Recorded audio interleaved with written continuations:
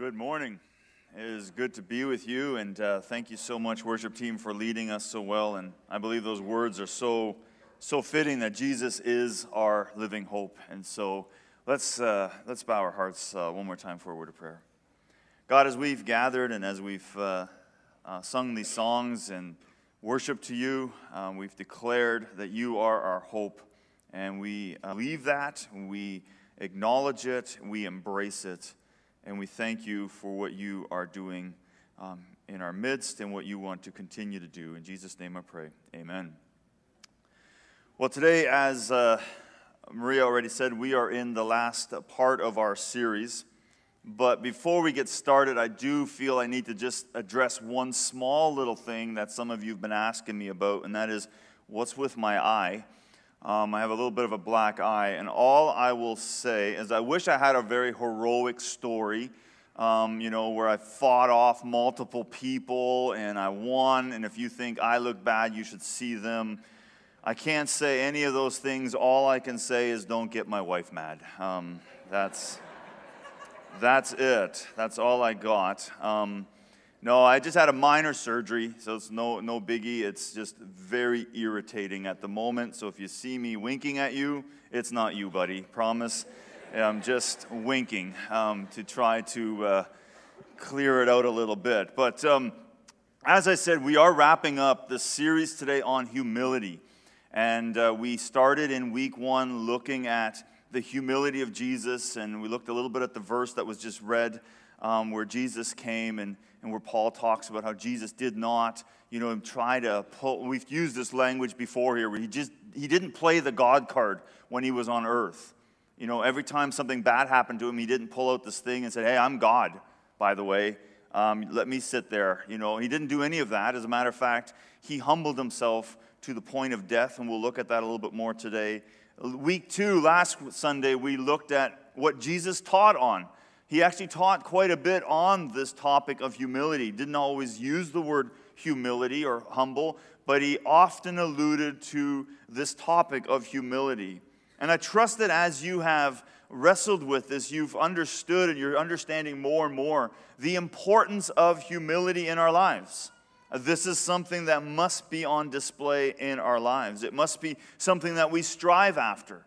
We've said throughout the series that Jesus modeled humility and he taught humility, and so therefore as Jesus followers, humility needs to be evident in us. And so at the same time, I've been informing you that I wasn't too sure about what the last sermon should be on. But let's, for a moment, talk today then about what humility looks like in us. Thank you for praying.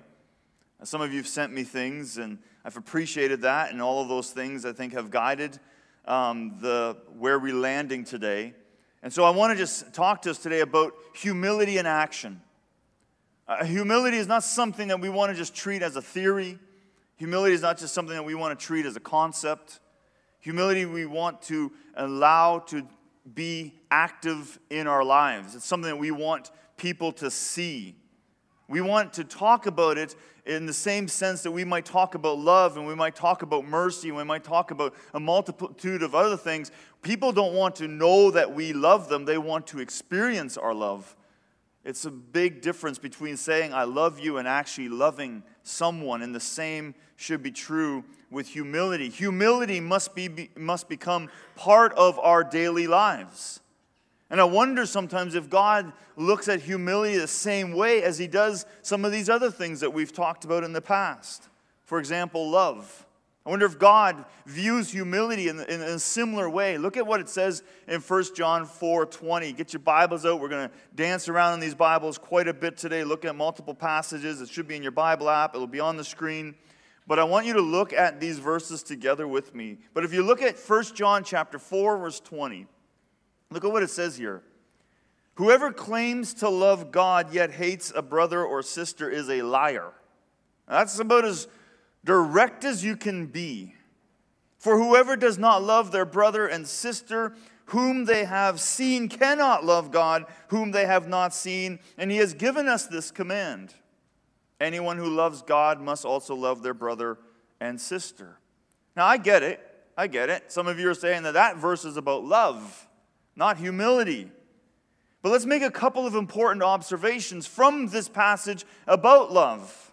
And maybe it applies to the topic of humility. First, is it possible for us to love without humility? We talked about this last week. Is it even possible for you to love someone without humility? I would venture to say, if at the very least, it would be extremely difficult. Why would you ever love someone, or why would you ever express love to anyone if you saw yourself as better than them? But what I want us to see in this verse is that according to this verse, our love for God is measured by our love for people. Our love for God is measured by our love for people in the day-to-day of our lives. Our love for God is delusional unless it is proven by our love for people. If someone would say, I love God, and has absolutely no love for people, John says here that that's not possible, that you're a liar, you're delusioned. You cannot love God if you do not love other people. Now, where I land is that I think this is similar to humility. We cannot live in humility before God if it does not exist in our lives towards other people. Andrew Murray, a guy I've been using a lot because his book has helped me so much through this topic, he says this: humility towards men will be the only sufficient proof that our humility before God is real. That humility has taken up its abode in us and become our very nature, that we actually, like Christ, have made ourselves of no reputation. When we humble ourselves before God, we need to make sure that it's not just a posture that we take for a period of time, or something that we do when we think of God, or something that we do when we pray. Rather, our humility is to be at the heart of how we approach God.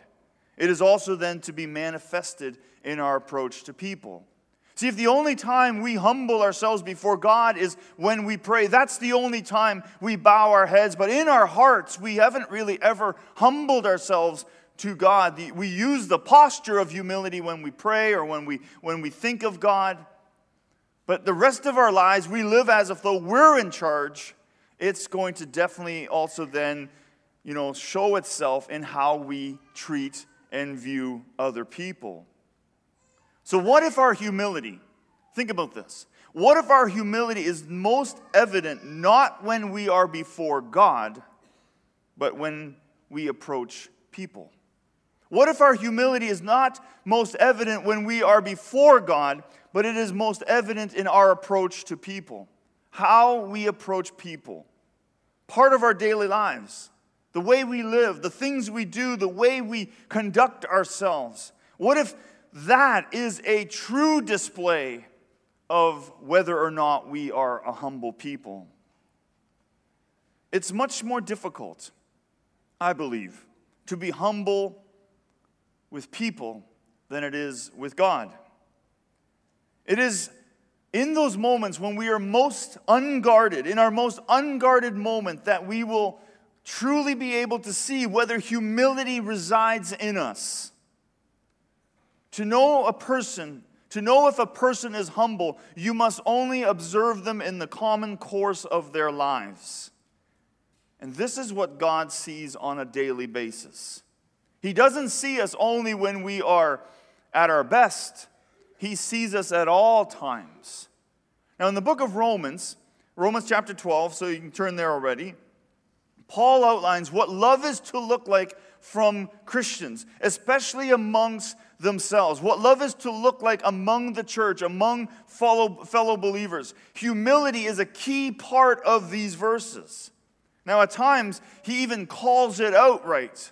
He speaks to it outright.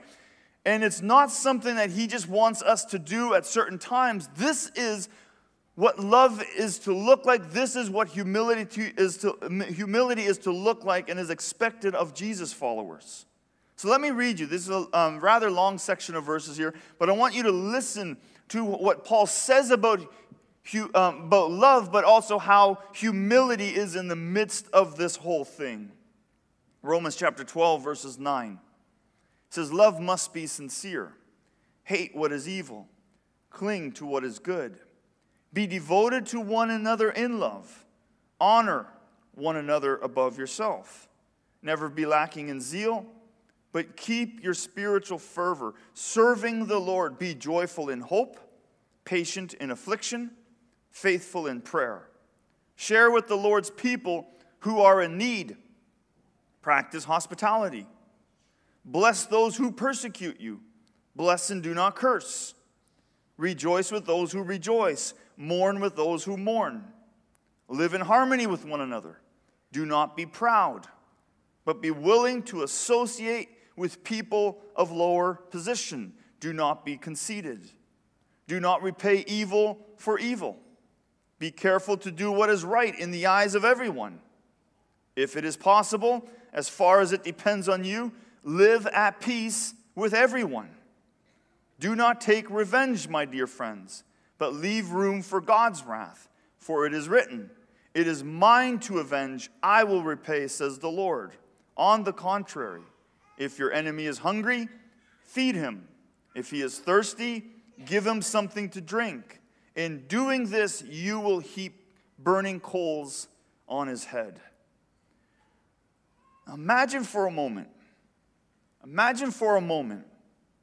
if this is how we lived every day towards people. If this was our conduct, if this guided our conduct and how we lived or what we looked like on a daily basis. Paul says, honor one another above yourselves. Now here's a question that we are going to need to wrestle with. How do you do that? How do you honor someone above yourself when, let's just say it, they're not on the same level as you? Think about it. How do you honor someone at work who isn't as good natural gifts you have? How do you honor someone above yourself when you're better than them at something?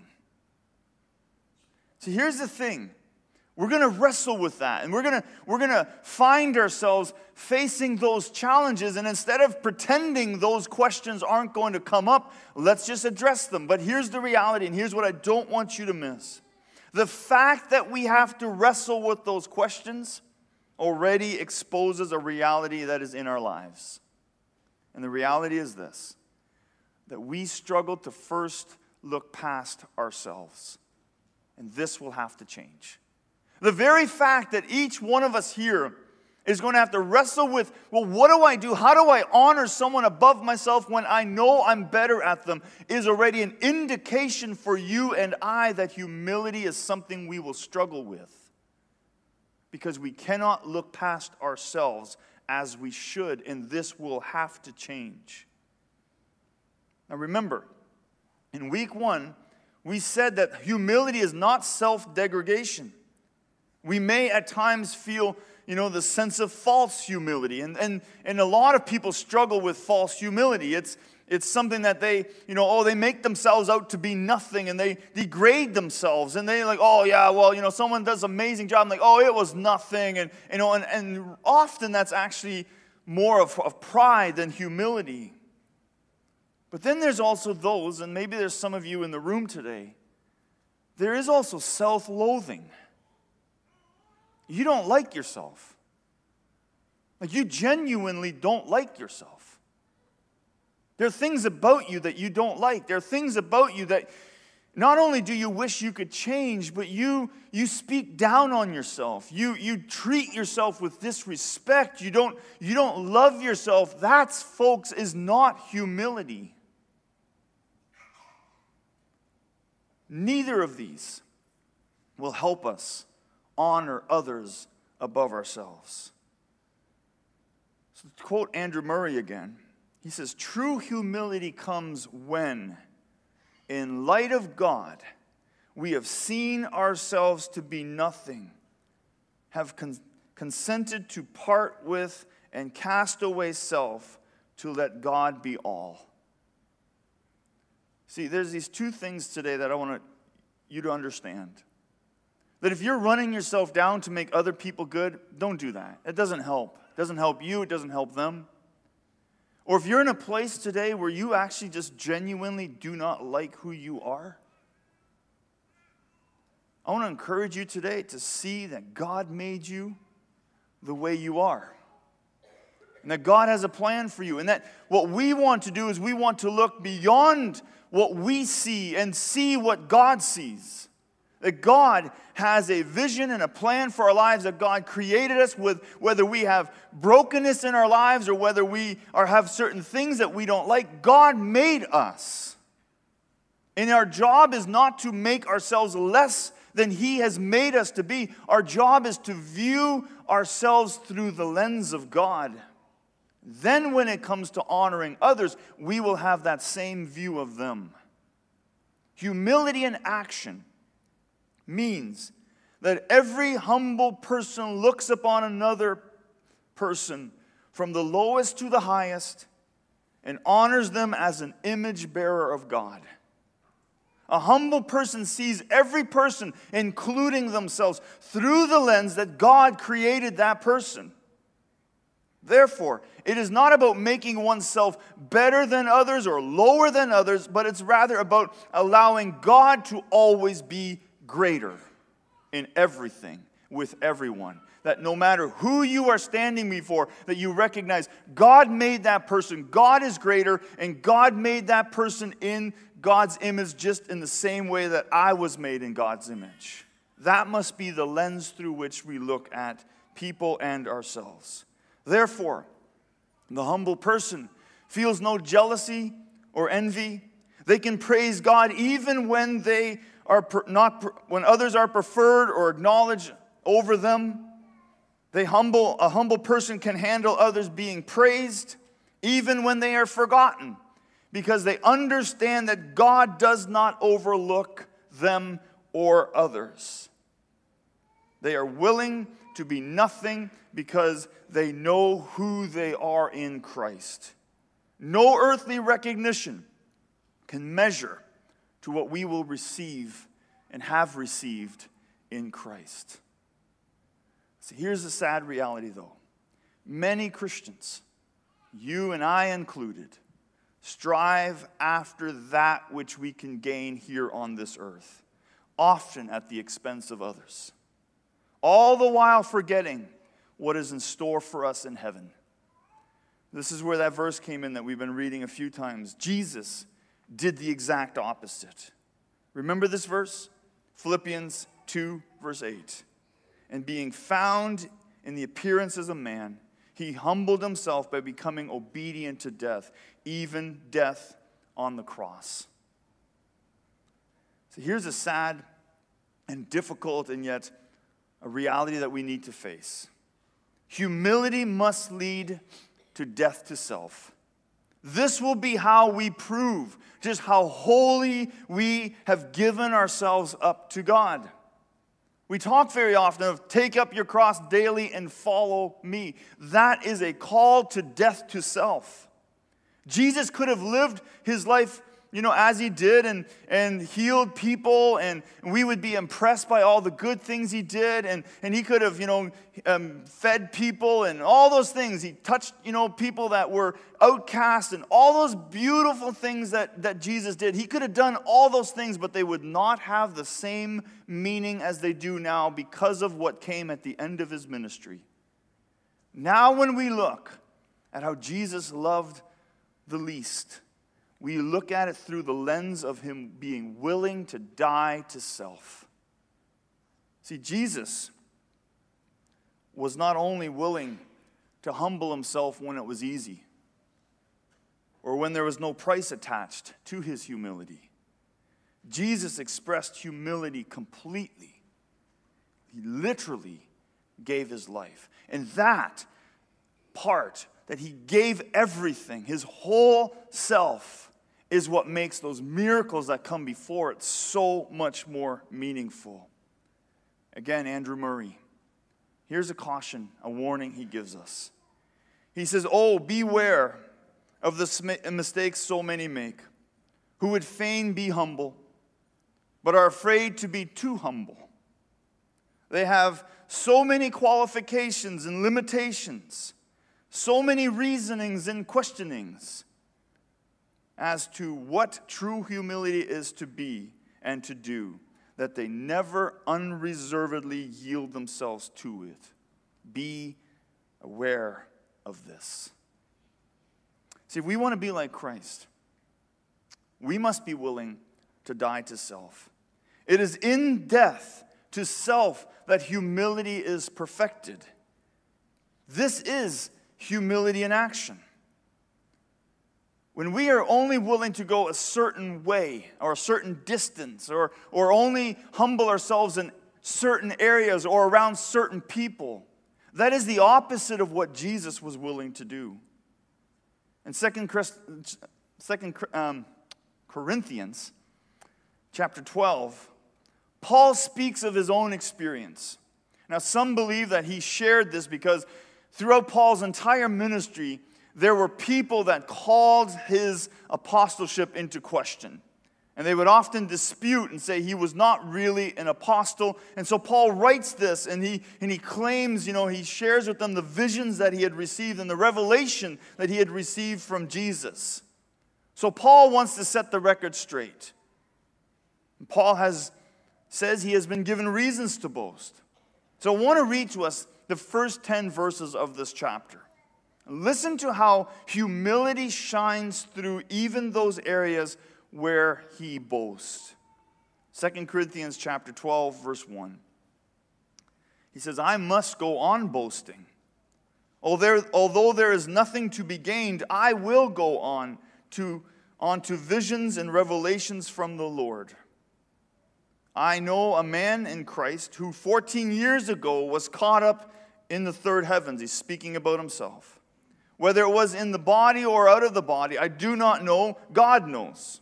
And I know that this man, whether in the body or apart from the body, I do not know, but God knows, was caught up to paradise and heard inexpressible things, things that no one is permitted to tell.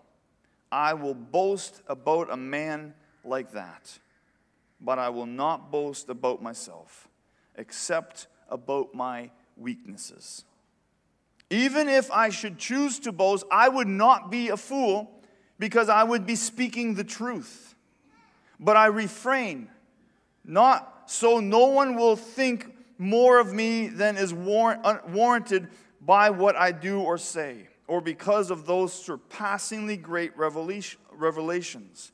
Therefore, in order to keep me from becoming conceited, I was given a thorn in my flesh, a messenger of Satan to torment me. 3 times I pleaded with the Lord to take it away from me, but he said to me, my grace is sufficient for you, for my power is made perfect in weakness. Therefore I will boast all the more gladly about my weaknesses, so that Christ's power may rest on me. That is why, for Christ's sake, I delight in my weaknesses, in insults, in hardships, in persecution, in difficulties. For when I am weak, then I am strong. Now, there is a lot that we could speak about from these verses. The first thing I find amazing, and I'm sure you caught this as well, is how Paul did not make maximum capacity out of his experience. Could you imagine if you would have had that experience of actually seeing Jesus, being given revelations and visions from Jesus, as Paul did on his way to Damascus? You would want to say, hey, let me tell you what I saw. And what Paul does not do that. Instead, he only gives the bare facts, and only for the purpose of meeting the criteria of his opponents, that he is an apostle. And instead of dwelling on those visions from Christ, he directs people's attention towards his weaknesses. Paul's saying, it's not that I was chosen to have these revelations that I want you to see. What I want you to see is that God is using my weaknesses to accomplish his will.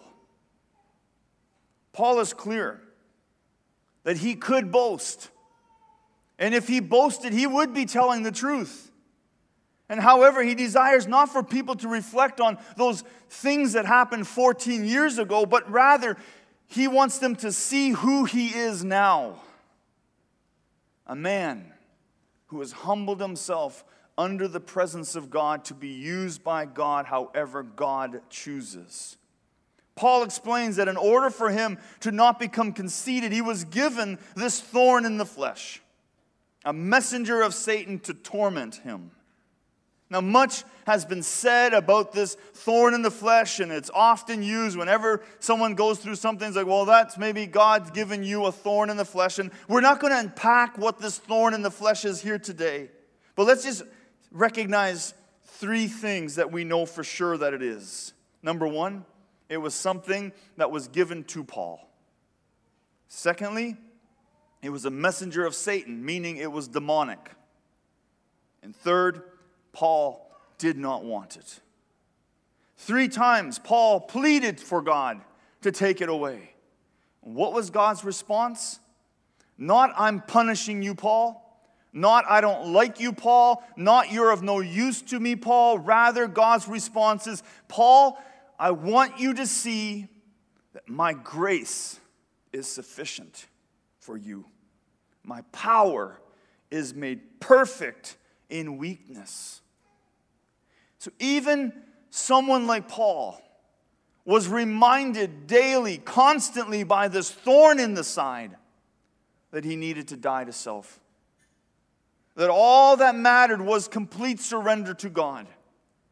It is in the humbling of self that God's power is made perfect in our weakness. Pride hinders God's power in us. And Paul recognized this. It was when Paul understood, truly understood, how God would use and could use his weaknesses, not his amazing revelations, not his amazing visions that all of us would want so desperately. It was Paul recognizing it wasn't those things that God could and would use, it was his weaknesses. And when he recognized this, this is when he says, and I will boast all the more gladly about my weaknesses, so that Christ's power may rest on me. That is why, he says, for Christ's sake, not his, I will delight in my weaknesses, in insults, in hardships, in persecutions, in difficulties. For when I am weak, then I am strong. I believe this mindset that Paul had, this is what humility in action looks like. This is at the heart of humility. So humility in action in each one of us could be summed up this way. God, display your power in my weakness. God, display your power in my weakness. There you go. If you need another breath prayer, that could be your breath prayer. God, display your weakness, your power in my weakness. It is important that we consider how we see our weaknesses. Do you see and do you recognize and do you acknowledge that your weaknesses are something God could use for his glory? I'm not talking about being lazy. I'm not talking about bad habits. I'm not talking about bad behavior. Rather, think about your weakness, the thing that you struggle with, your weakness. Have you surrendered that to God? Have you surrendered them to God? Are you willing to humble yourself to the point where we will allow God to show his power in those areas where we are weak? Or are we too proud to have our weaknesses put on display? See, every Christian will go through this process in their pursuit of humility. There is fear that may cause them to flee and seek deliverance from that which could humble them. They are unwilling to truly allow themselves to be humbled at any cost. They have accepted that they are to be humble. They strive to be humble and find that they fail miserably. They pray for humility. At times, they may even pray in earnest for humility. But here's the catch. Secretly in their hearts, they pray more earnestly, not in words, but in wishing. In wishing in their hearts that secretly they would not be humbled. So in words, we would say, God, humble me. But in our hearts, we wish all the more that God would not humble us. We love the idea of being humbled, but do not want to be humbled.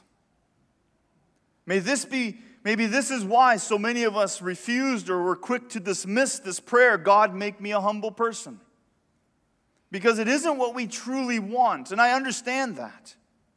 Paul had learned that the highest lesson a believer could learn was humility.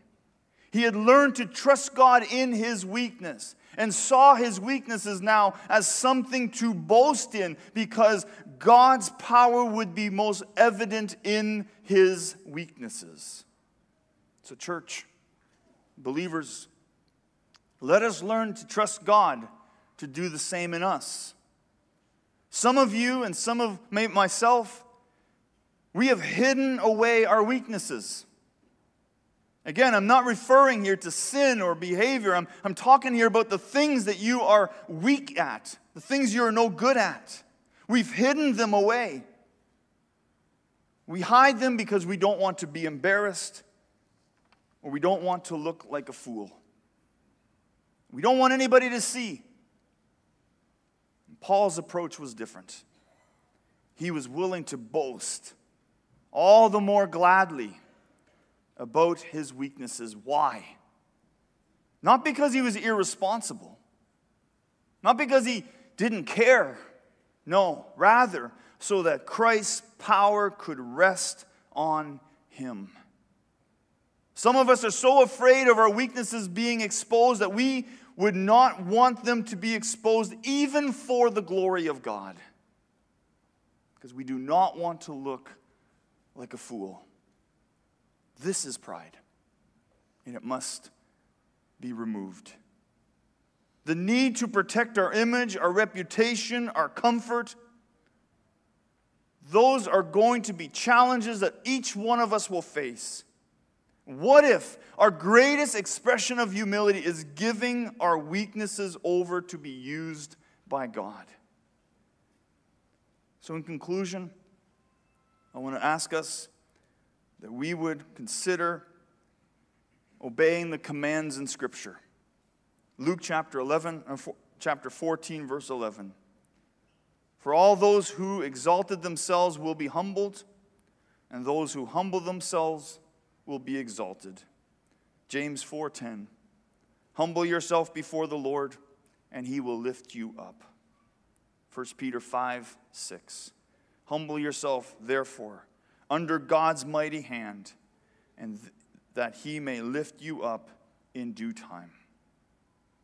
In order for us to conquer pride, we will need to do two things. First, we will have to do what God's part.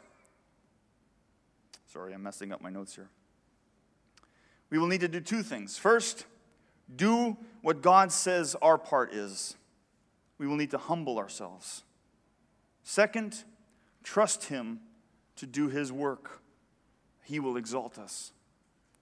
To conquer pride in our lives will require us doing our part, humbling ourselves, but at the same time, trusting that God will exalt us. Jesus is proof of these words in Scripture. He humbled himself before God, and God exalted him to the highest place.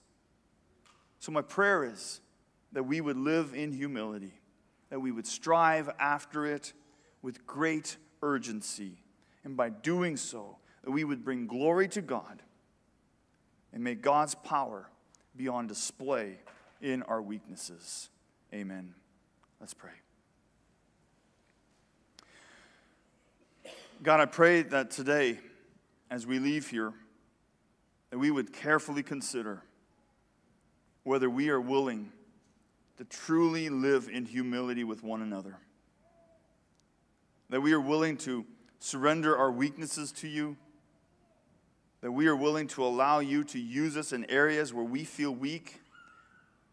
And that we would allow you to use us in those areas because we know it would bring glory to you.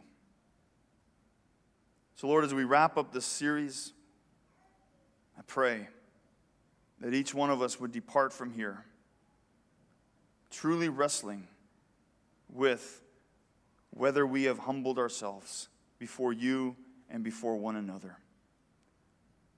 And if we would find that we have not, that we would then do so. I thank you for what you will do. In the name of Jesus I pray. Amen. God bless you.